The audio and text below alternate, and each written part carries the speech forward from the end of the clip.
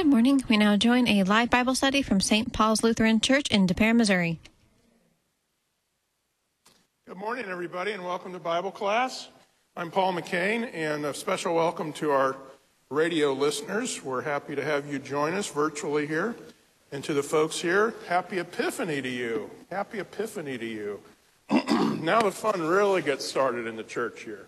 We are now in, starting with Advent, of course, but we are now really moving into the heart of the festival half of the church here. So as you know, we're going to be hearing about all the great events in the life of Jesus. We're going to be hearing about miracles.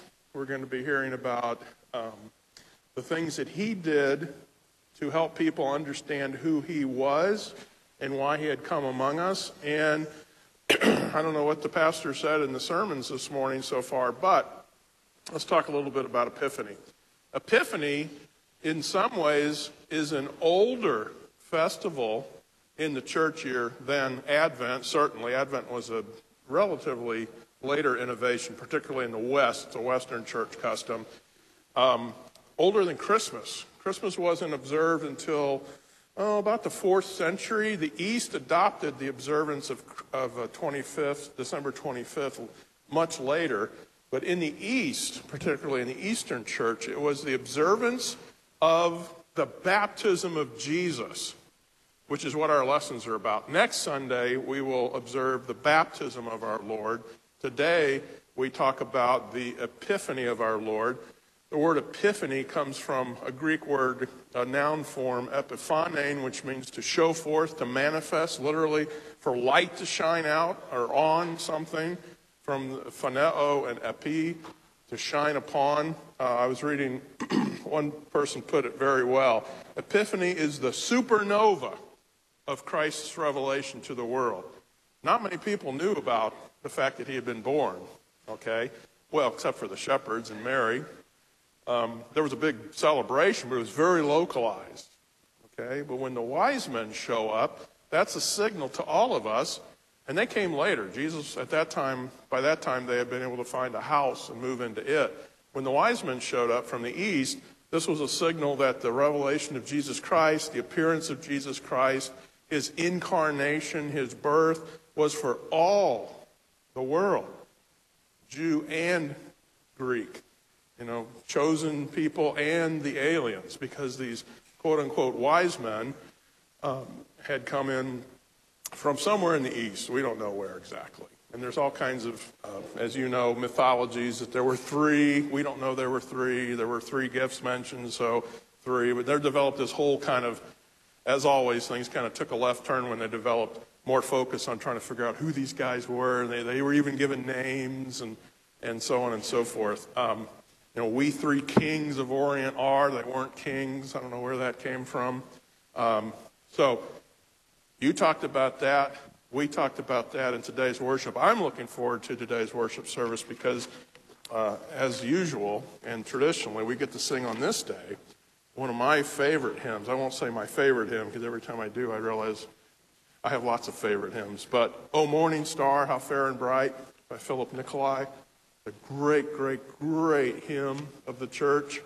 That's fantastic. But today, we're going to prepare ourselves to observe the baptism of our Lord next Sunday, which, as I said, was a very ancient celebration in the church. The church early on, St. Paul even mentions observing the Passover feast. It talks about Christ as our paschal lamb. So we know early on in the church, even in the 1st century, they were observing the death of Christ, the Holy Week, all the events. And then from there, they went backwards in time a little bit. And the baptism of Jesus, still to this day in the East, Epiphany in the East is kind of a catch-all observance. They talk about the visit of the Magi. They talk about the baptism of our Lord. They talk about his first miracle in Cana. You can find reference to this in the early church. So it's just good to know, and I love being a part of a historic church body that observes the historic Christian church year. It really helps us anchor ourselves in the scriptures and receive the full benefit of walking through all the great events of the life of Jesus, all for us. So, what I'm going to do today We will go over the lessons for next Sunday, and then I'll briefly comment on them. And then we're going to spend our time today just reviewing the doctrine of holy baptism and how it particularly flows out of these lessons. So our first lesson for next Sunday, the baptism of our Lord, is from Isaiah chapter 12, verses 1 to 9. Behold my servant whom I uphold, my chosen in whom my soul delights. I have put my spirit upon him. He will bring forth justice to the nations. He will not cry aloud or lift up his voice or make it heard in the street. A bruised reed he will not break, and a faintly burning wick he will not quench. He will faithfully bring forth justice. He will not grow faint or be discouraged till he has established justice in the earth, and the coastlands wait for his law. Thus says God, Yahweh, the Lord, who created the heavens and stretched them out, who spread out the earth and what comes from it, who gives breath to the people on it and spirit to those who walk in it. I am the Lord. Or again, in the Hebrew, I am Yahweh. I have called you in righteousness. I will take you by the hand and keep you. I will give you as a covenant for the people, a light for the nations. There's that Epiphany theme. To open the eyes that are blind, to bring out the prisoners from the dungeon, from the prison those who sit in darkness. I am Yahweh. That is my name. My glory I give to no other, nor my praise to carved idols. Behold, the former things have come to pass, and new things I now declare. Before they spring forth, I tell you of them. Well, this is just filled with references to what this day is all about. Particularly, I am Yahweh. I have called you in righteousness. There's that theme of righteousness, which is pervasive through the Holy Scriptures. Why? We are unrighteous. We need the Lord God Yahweh himself to be our righteousness. We need, hint, hint, somebody to come and stand in our place. Now keep that thought in mind. To stand in our place and to fulfill all righteousness for us. Jesus Christ stands in our place and fulfills all righteousness for us. From the moment of his conception until the final breath he took on the cross, everything he did was done for you, in your place, for your salvation. Let's jump to the gospel lesson right away, because the Old Testament lesson really is particularly key to the gospel lesson, although today we have the pleasure of having the epistle lesson fit perfectly as well into the theme of this day, next Sunday, the baptism of our Lord. But the gospel lesson tells in pretty, brief words here, just a short paragraph, about the baptism of Jesus. Then Jesus came from Galilee to the Jordan to John to be baptized by him. John would have prevented him, saying, and here comes my paraphrase to capture the sense of the Greek. No way! I need to be baptized by you. What? You're coming to me to be baptized by me? No way. Okay. I need to be baptized by you, and do you come to me? You get the force of the Greek, because the Greek didn't need to use personal pronouns at this point, because in Greek the verbs perfectly communicate who's saying what to whom. But for emphasis, these pronouns pop up. I, you, me. John's incredulous. He's flabbergasted. He's gobsmacked. Jesus.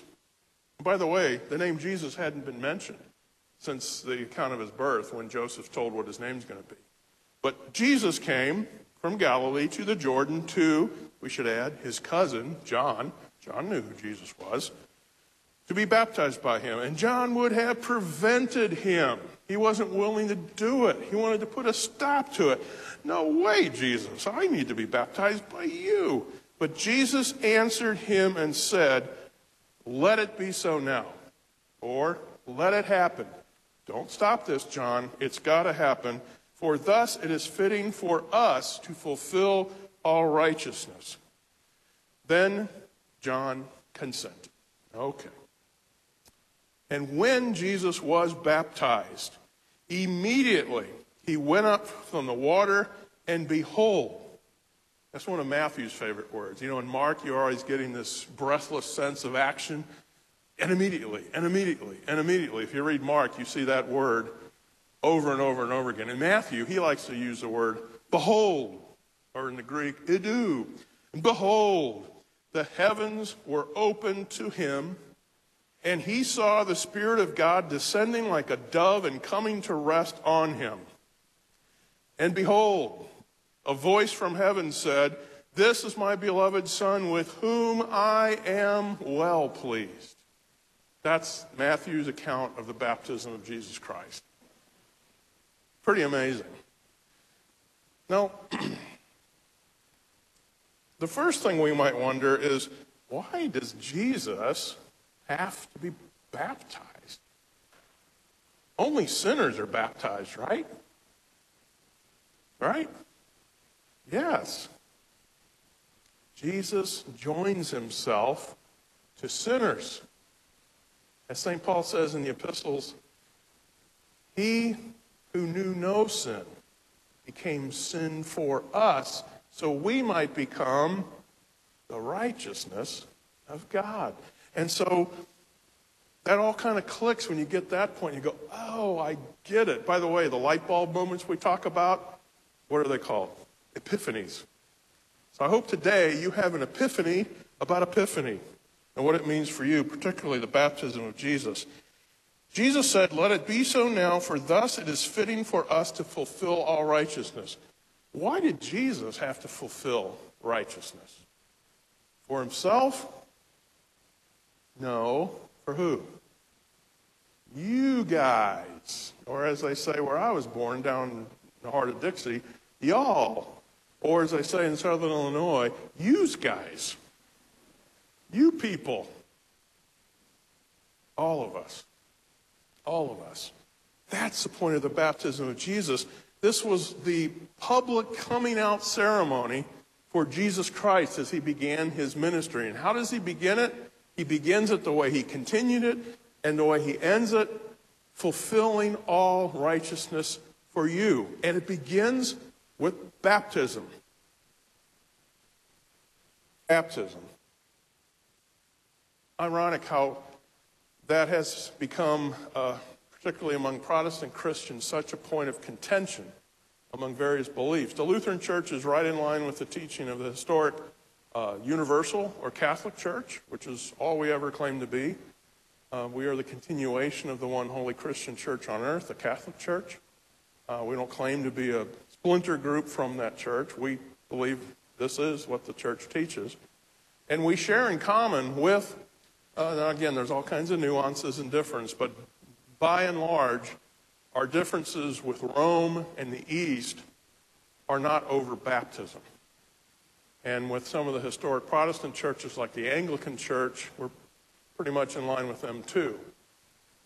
We baptize babies. That's a dead giveaway. Now, some Calvinist churches baptize babies, but it's an odd kind of thing. It's because they believe they have to incorporate them into the covenant and on and on. I won't get into all these nuances, but here in America, the big deal among Protestant Christians, and we'll number ourselves among them, properly understood, is you can't baptize babies because babies, A, aren't old enough to have sinned to the point that they need to be baptized, and B, baptism is simply a human's response, a person's choice by free will to respond to and accept the promises of Jesus, and therefore, out of obedience, and they even call them this, to the ordinances of Christ, a person's baptized. Well, I'm not going to spend a lot of time on that today because there's one thing I don't like in church is when we spend, it's important to point out the differences, okay? But sometimes we can spend so much time on the differences we'd never get around to the really good stuff, which is simply talking amongst ourselves of what the scriptures reveal about holy baptism and why it's such a great blessing. Another example of this phenomena is for years, because I had written a little book on the subject and it became pretty popular, it seemed like every time I turned around I was being interviewed on the radio or had to write about it, or I just got tired of it, Who can't take Holy Communion? I am. I'll admit it, I'm pretty good on the subject. I've done it so much.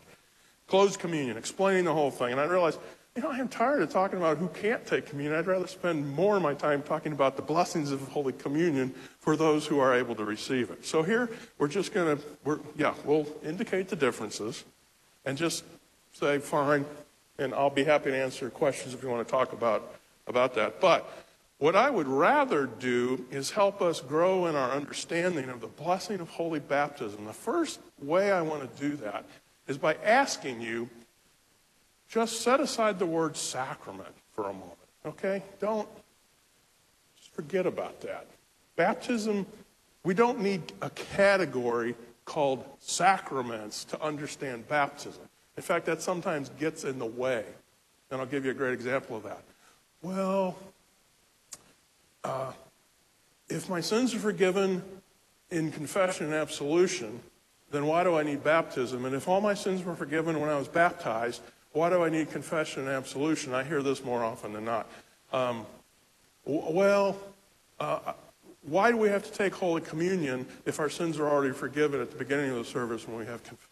And this is because people, and rightfully, in some ways rightfully so, but we've allowed a category to drive our understanding of the things Scripture reveals. So for now, let's just sit back and revel in what God reveals in His Word about baptism.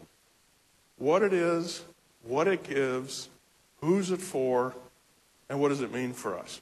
We don't need to explain it first by talking about the doctrine of the sacraments. Okay? And once you kind of break your mind free of this category, you begin to understand the promises that God in His Word reveals about baptism are for everyone of every age all through their life. Now you're ready to hear St. Paul talk about baptism.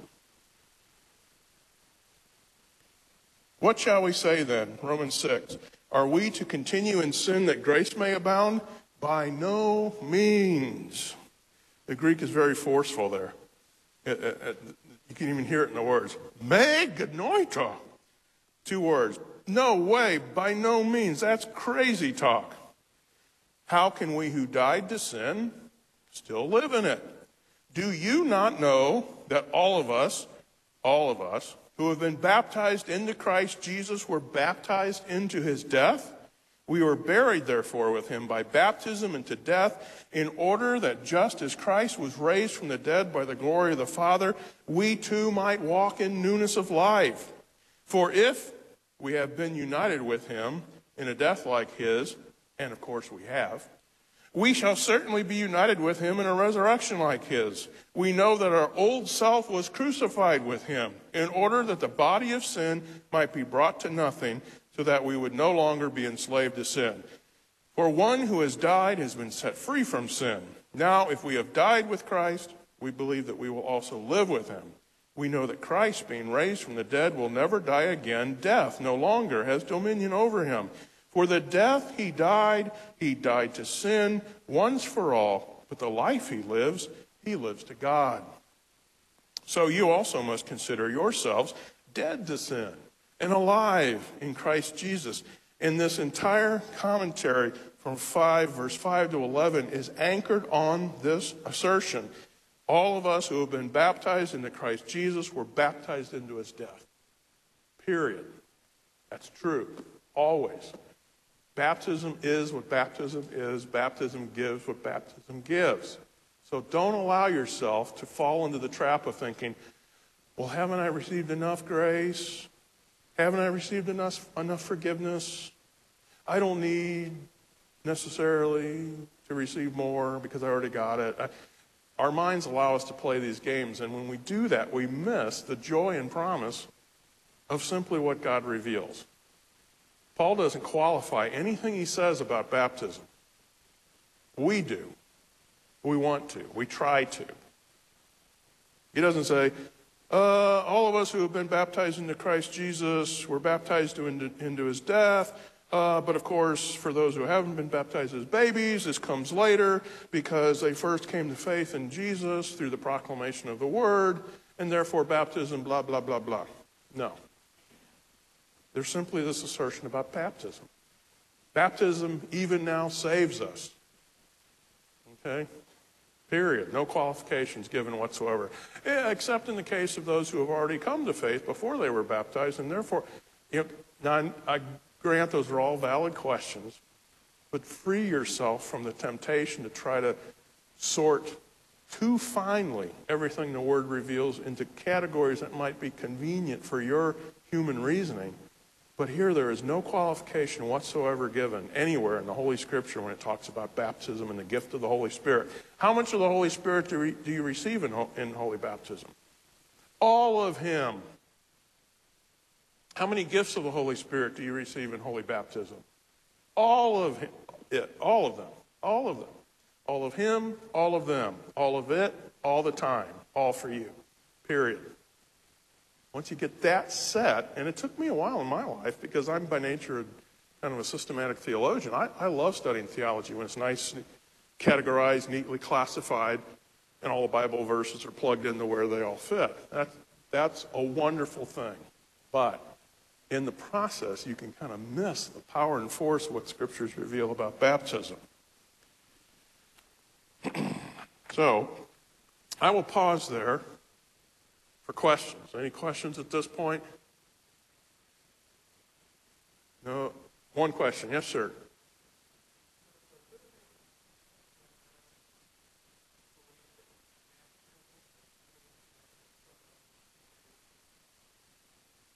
Yes. He who believes and is baptized shall be saved. We believe baptism, the Scriptures teach. All of us who have been baptized into Christ Jesus were baptized into His death. Period. When we are in the death of Christ, we receive all the benefits of that death. When we confess our sins and receive absolution, we receive all the benefits. God is always giving. God loves to give. God loves to create. He created. He loves to create anew. Baptism is one of the ways He does that.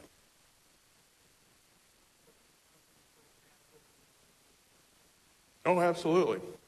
That's what we mean. When we say means of grace, and here again, that's a great phrase to use, but it can be said so quickly and thoughtlessly, we don't really understand what we're saying.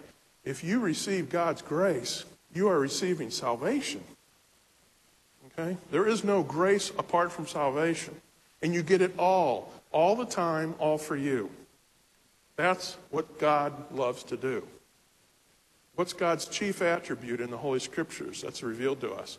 Love, mercy, grace, salvation, forgiveness, giving people righteousness. And this is where I differ with my Calvinist friends who seem immediately always to want to talk about the sovereignty of God. Okay? So what? He can be sovereign and I can still go to hell. But God is love. That's His chief virtue and attribute is love. Everything He does is motivated by that. So that's a good question. Yeah, when we say means of grace, we're saying means of salvation. Because forgiveness, life, and salvation, those three words go together. And for what I also like to say and remind ourselves is, there is never a word of gospel that is not a forgiving word. In other words, can you ever speak, is the gospel anything other than the good news of our salvation, which is our forgiveness, purchased and won for us by Jesus Christ on the cross? That's why when you hear people use the word gospel, but sadly, you can't assume they're using it as the Scriptures describe it. Gospel means good news, but it's not any good news. I mean, helping a person who's poor is not the gospel. It's a wonderful act of charity. It flows from our reception of the gospel. But we've got to be careful when we hear people talking about gospel. Don't assume they're actually talking about what the Scriptures reveal about what the gospel is. It's good news. Okay, with that having been said,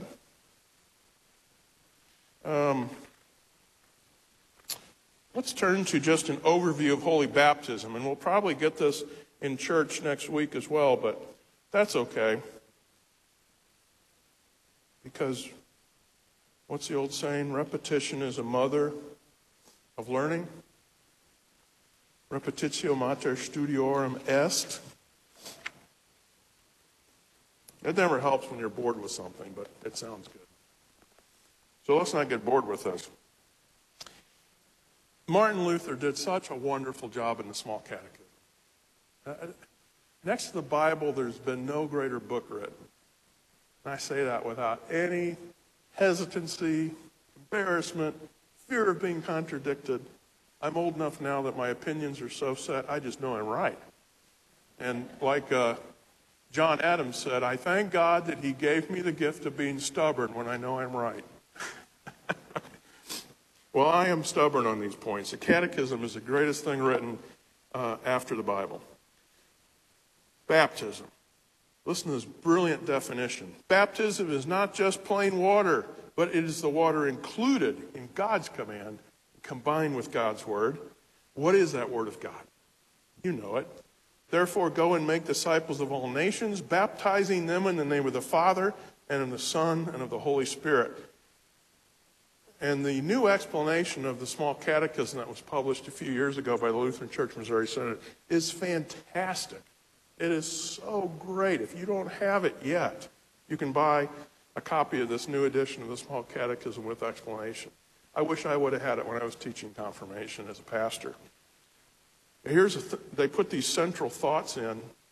And by the way, in my opinion, the best part of the new explanation published by the Missouri Synod are the explanations of baptism, Lord's Supper, confession, and absolution. Come to find out, the chief drafter of this section was Professor John Pless. Does such a wonderful job. I had to drag that out of him, but he finally admitted, yeah, I wrote most of that. Baptism is from God, since our Lord Jesus instituted baptism. Now, here's an interesting thought.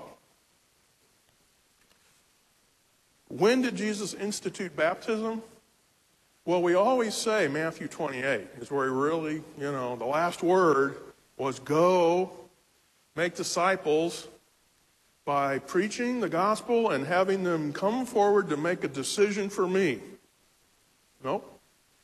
Make disciples, baptizing them in the name of the Father, Son, and Holy Spirit, teaching them everything I've commanded you. But one could argue, rightly, understood correctly, Jesus Christ instituted Christian baptism by receiving it himself. He stood in our place to fulfill all righteousness. There's some debate among commentators. Is the main thrust of the baptism of Jesus to teach us about our baptism and why we should be baptized and why we can be baptized? I would answer yes.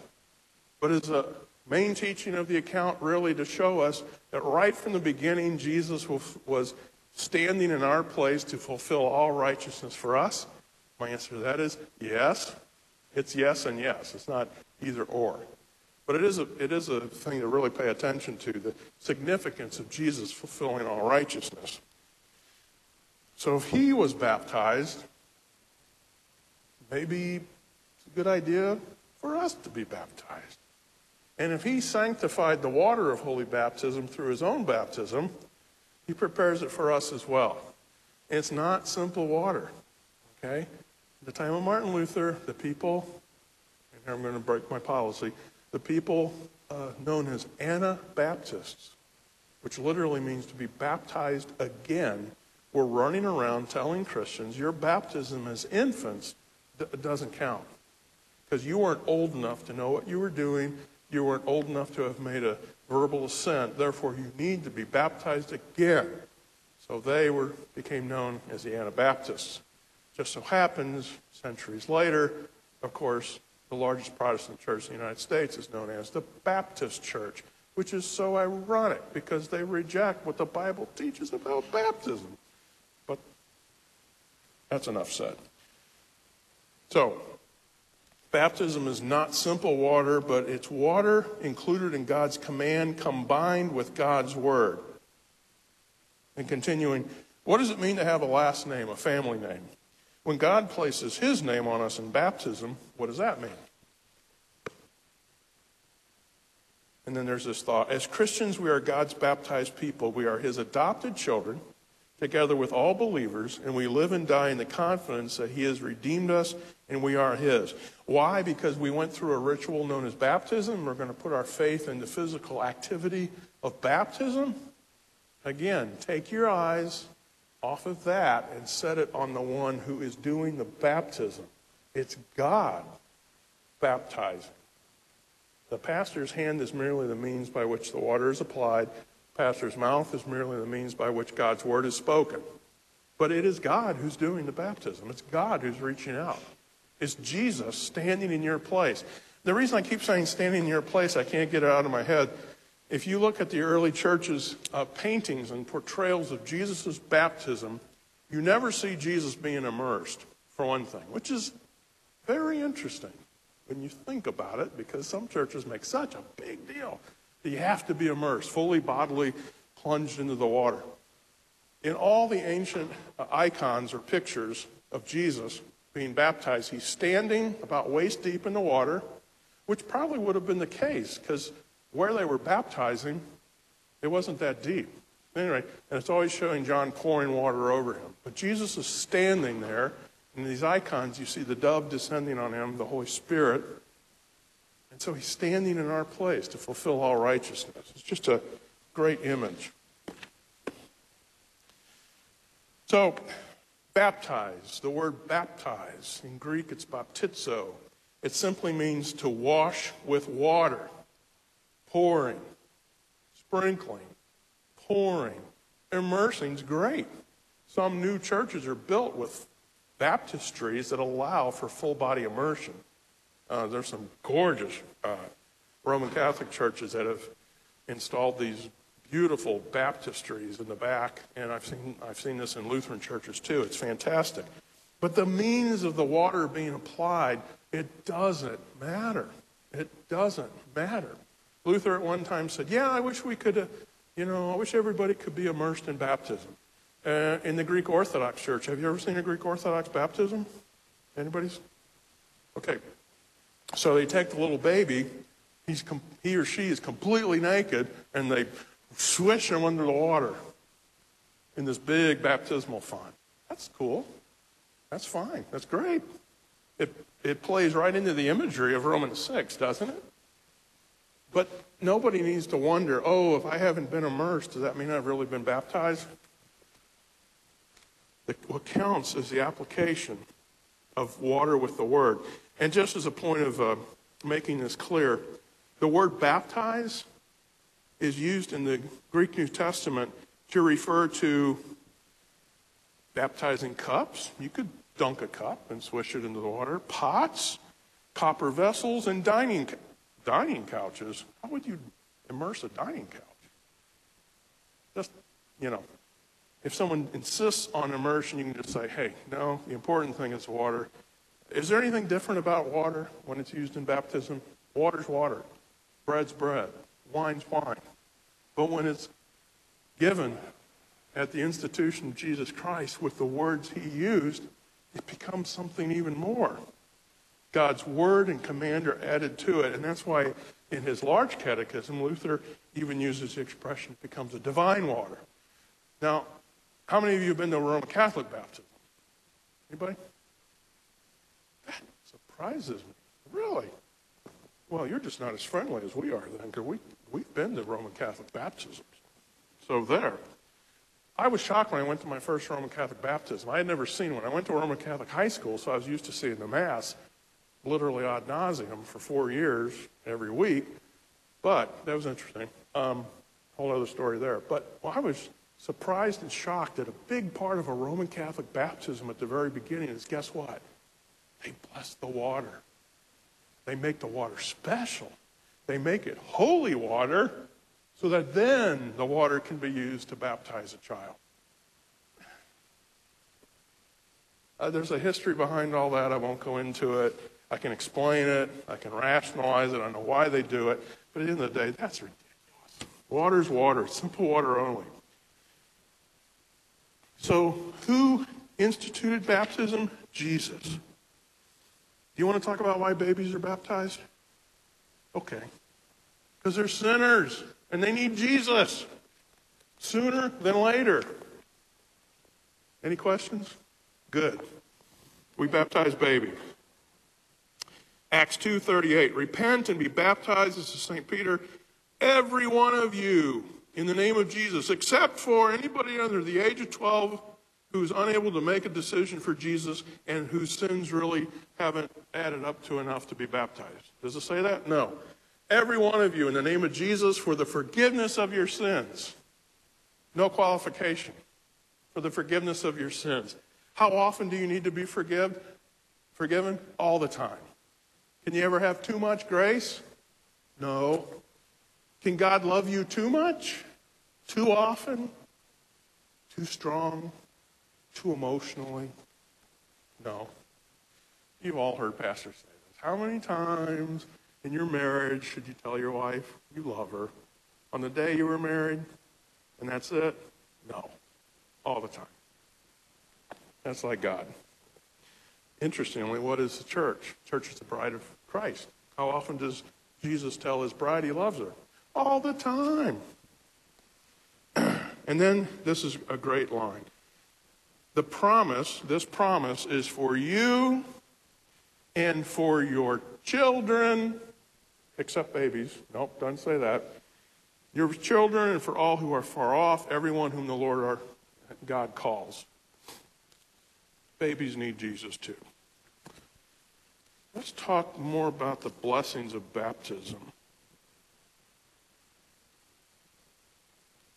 Listen to this again, just this assertion. Colossians 1:13-14. We've heard Paul explain baptism in Romans 6.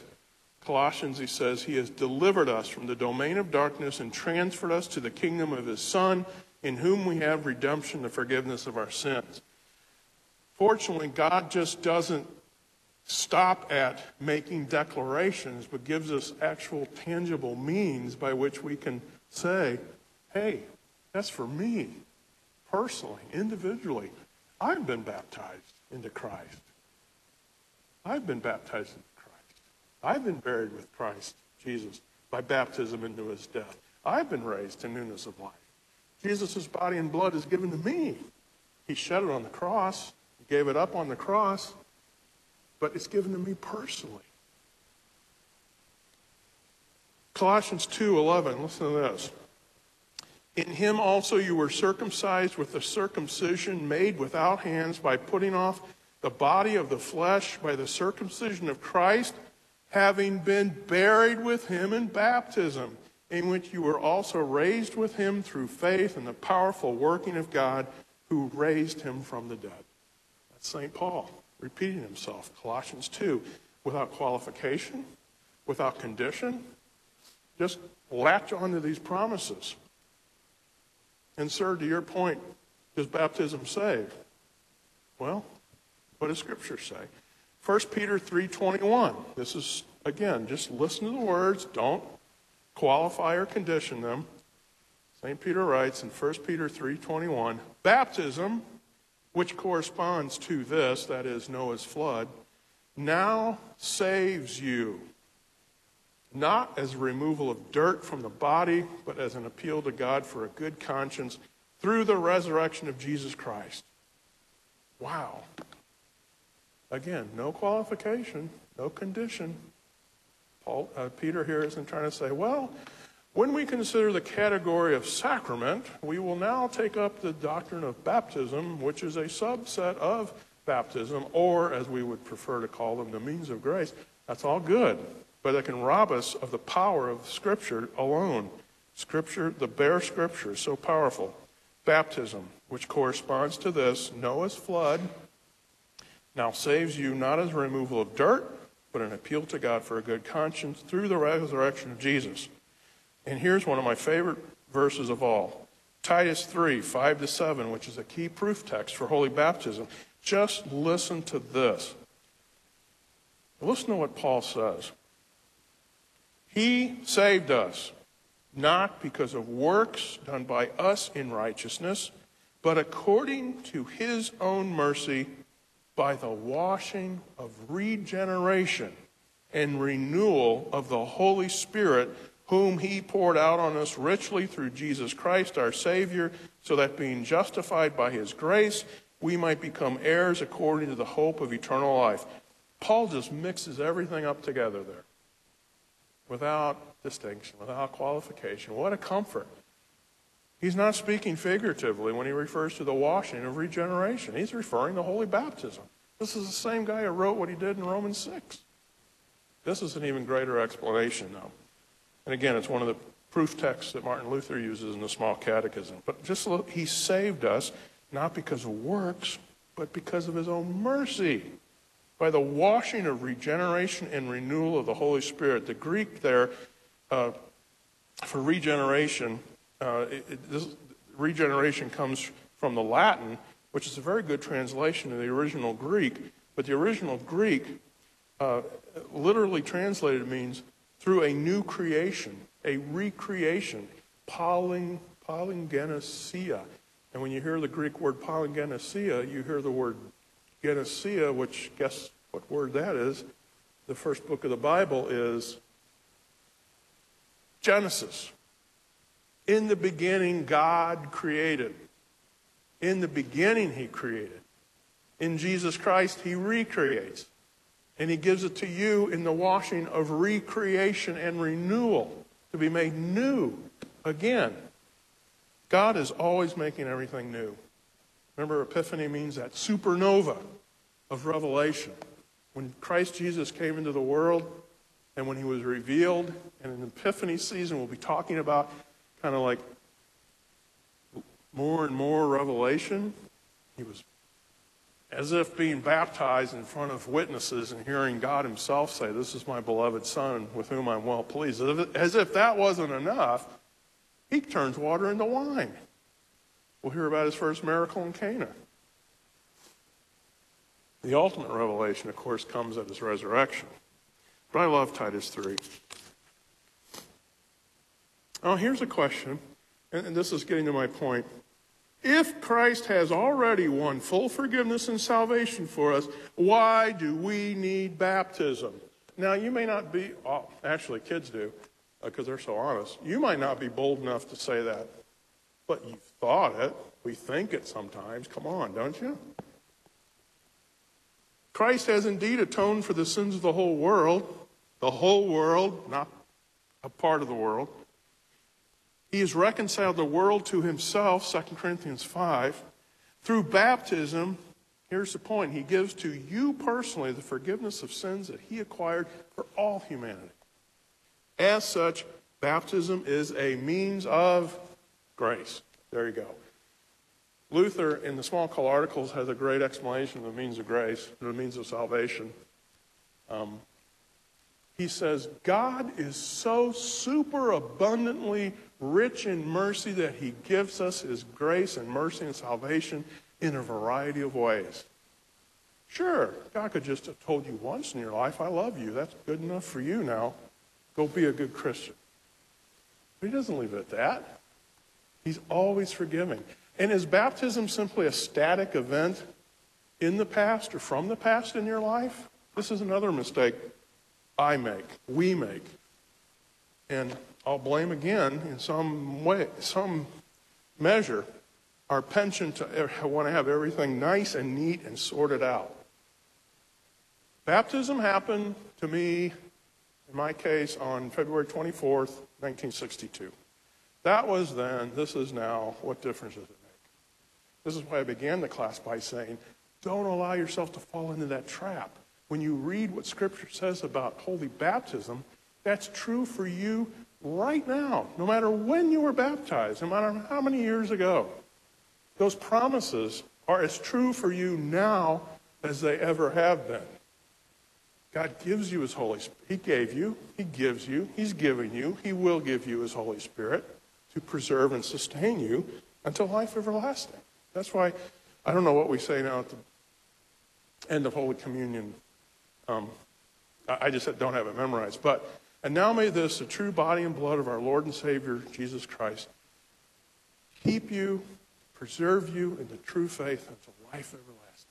Go in peace. That's the gospel. That's the gospel. Good news. So,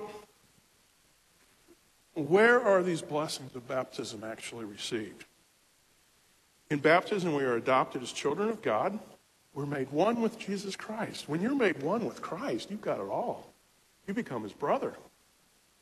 You become his brother. And if you become his brother, you become an heir of everything Jesus has. He gives to you. Galatians 3:27. Here's another great passage. Again, just hear it. Don't condition it. Don't qualify it. Don't try to explain it right now. Just receive it and enjoy it. As many of you as were baptized into Christ have put on Christ. Or we could say, Christ has been put on you. There is neither Jew nor Greek, slave nor free. There is no male or female, for you are all one in Christ Jesus. And if you are Christ's, then you are Abraham's offspring, heirs according to promise. So Paul goes all the way back to Abraham. It was promised that his descendants would be more numerous than the stars you could see in the sky. And baptism connects us to all that. 1 Corinthians 12, for as the body is one and has many members, all the members of the body, though many, are one body, so it is with Christ. For in one Spirit, here it is again, we were all baptized into one body. Jews or Greeks, slaves or free, all were made to drink of the same Spirit. Is this figurative language? Paul knows exactly what he's saying, and we should too. To drink is to receive the Lord's blood in the sacrament. So, it's just great stuff. Okay, I should ask and answer. Is it possible for an unbaptized person to be saved? Yes, the thief on the cross was saved because faith was created by the Holy Spirit through the proclamation of Jesus. So yes, baptism isn't absolutely required for salvation. Fine, good, love it, wonderfully comforting to people who are deprived of baptism. But I'll tell you something. The early church understood baptism so clearly and so powerfully that in those situations where a person was martyred for the faith before he or she had been baptized and literally had come to Christ through the preaching of the word, preaching of the gospel, and means of grace, that person was regarded to have been baptized in blood. Now think about that for a minute. They valued baptism so highly rather than try to say, well, of course, baptism isn't absolutely necessary, which is true. They chose to refer to this situation as a baptism in blood. They didn't get away from baptism. They valued baptism so highly they were trying to say, well, they weren't baptized, but in this confession of faith publicly in front of everybody, their blood, in a way, could be regarded to be the baptism. Now, it's a pious way of putting it, but get my point? They didn't shy away from the power of baptism. They didn't do what we like to do. Oh, you don't have to be baptized. They just said, well, of course, unfortunately, they weren't able to be baptized, but we know by God's grace they've been received. In fact, their baptism was their blood. Just interesting difference between us then and we now. I got some time. This is a great explanation. So how does baptism help you in your life and in your death? What difference does it make here and now and then and there? I love this paragraph. Baptism is God's work. What he does is sure and certain. Nothing is more certain in all the universe than the name that God has placed on us in baptism. The name by which God reveals himself to us, baptized in the name of the Father and of the Son and of the Holy Spirit. We have God's own pledge and promise in baptism that he has forgiven our sins and delivered us from death, hell, and the devil. In times of doubt, in times of temptation, or in times of failure, when you sin again, and especially in the face of death, you can boldly say, I am baptized into Christ. And be certain that the comforting words of Romans 8:1 are true for you. There is therefore now no condemnation for those who are in Christ Jesus. Powerful, powerful, powerful words. I pulled this up. Did I lose it? Let me find it again.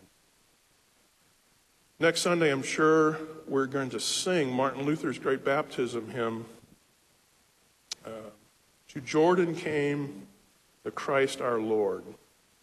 Yeah, here it is. This is great stuff.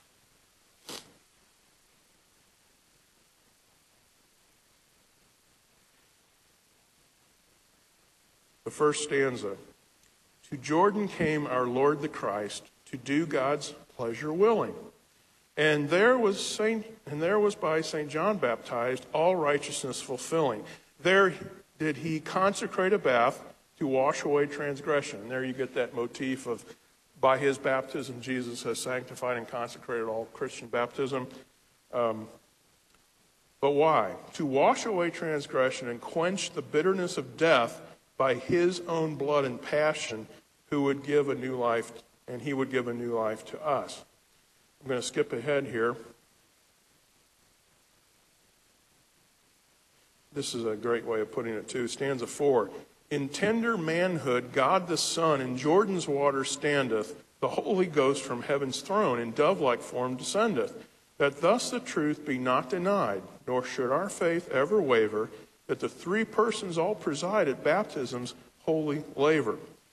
Word for the baptismal font. And they dwell with the believer. That we didn't talk much about that, but this revelation of the Holy Trinity at Jesus' baptism is astounding. I mean, people wondered, where does Jesus ever claim to be God? Well, I can show you multiple places he does, of course. Every time he says, I am, he's referring to Yahweh. But in his baptism, now the flip side of that, I should just warn you, in the early church there arose a heresy that known as adoptionism. That God created this man. Jesus was born, just a man, and he lived an exemplary life, and God chose him to be his son. And when do we know that choosing took place? At his baptism.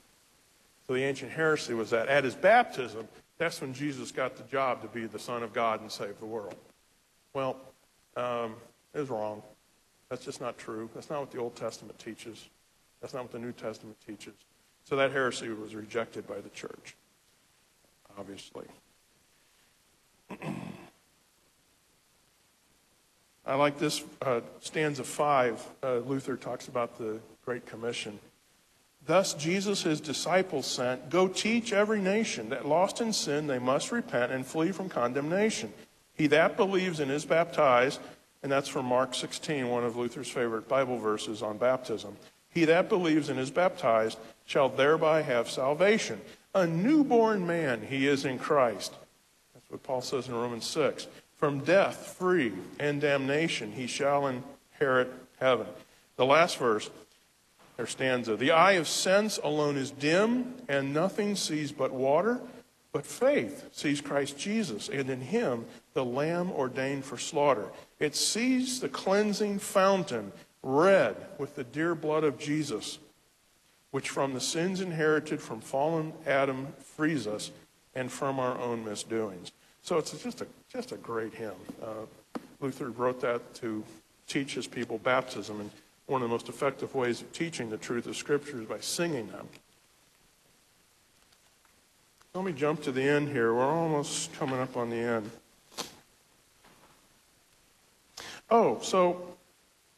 Custom in the church of making the sign of the Holy Cross. In baptism, you've heard for years, receive the sign of the Holy Cross both on your heart, upon your head, and upon your breast or heart to remind you of yourself. You've been saved by Christ the crucified. In the early church, as far as we can tell, the first the way the Christians made the sign of the Holy Cross was they would do that on their head, because it was the custom in the early church when they baptized people to use oil and make the sign of the cross on their head and on their heart. So these customs are very ancient. There's nothing wrong with making the sign of the cross. You don't have to if it makes you uncomfortable because of all the perhaps superstition surrounding it. That's fine not to, but it's great to. Yes, sir.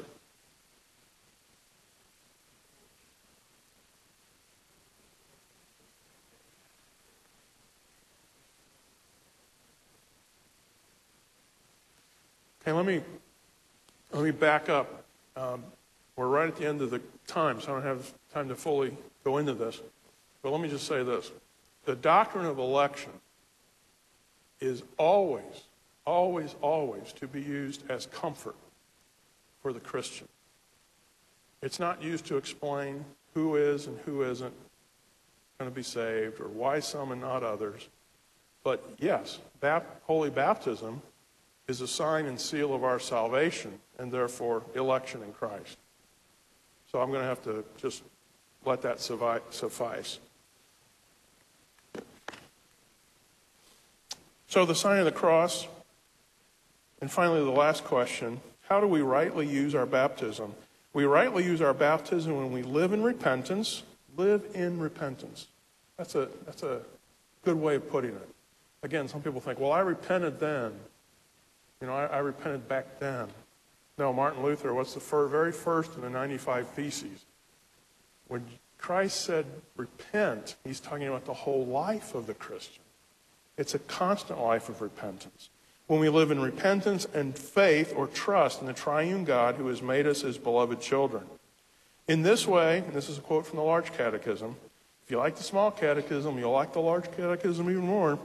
In this way, one sees what a great, excellent thing baptism is. It delivers us from the devil's jaws and makes us God's own. It suppresses and takes away sin, and it daily strengthens the new man. It is working and always continues working until we pass from this estate of misery to eternal glory. And on that, let's conclude with prayer. Heavenly Father, you have forgiven our sins, rescued us from death and the devil, and given us eternal life by baptism into the death and resurrection of your beloved Son. Strengthen our faith so that we daily put to death all sin and evil desires, and trusting your sure promises, are raised to live before you in righteousness and purity. Finally, bring us to the fulfillment of our baptism and the resurrection of the body to life everlasting through your Son, Jesus Christ our Lord. Amen. Thank you to our radio listeners. God bless, and we'll see you again next week.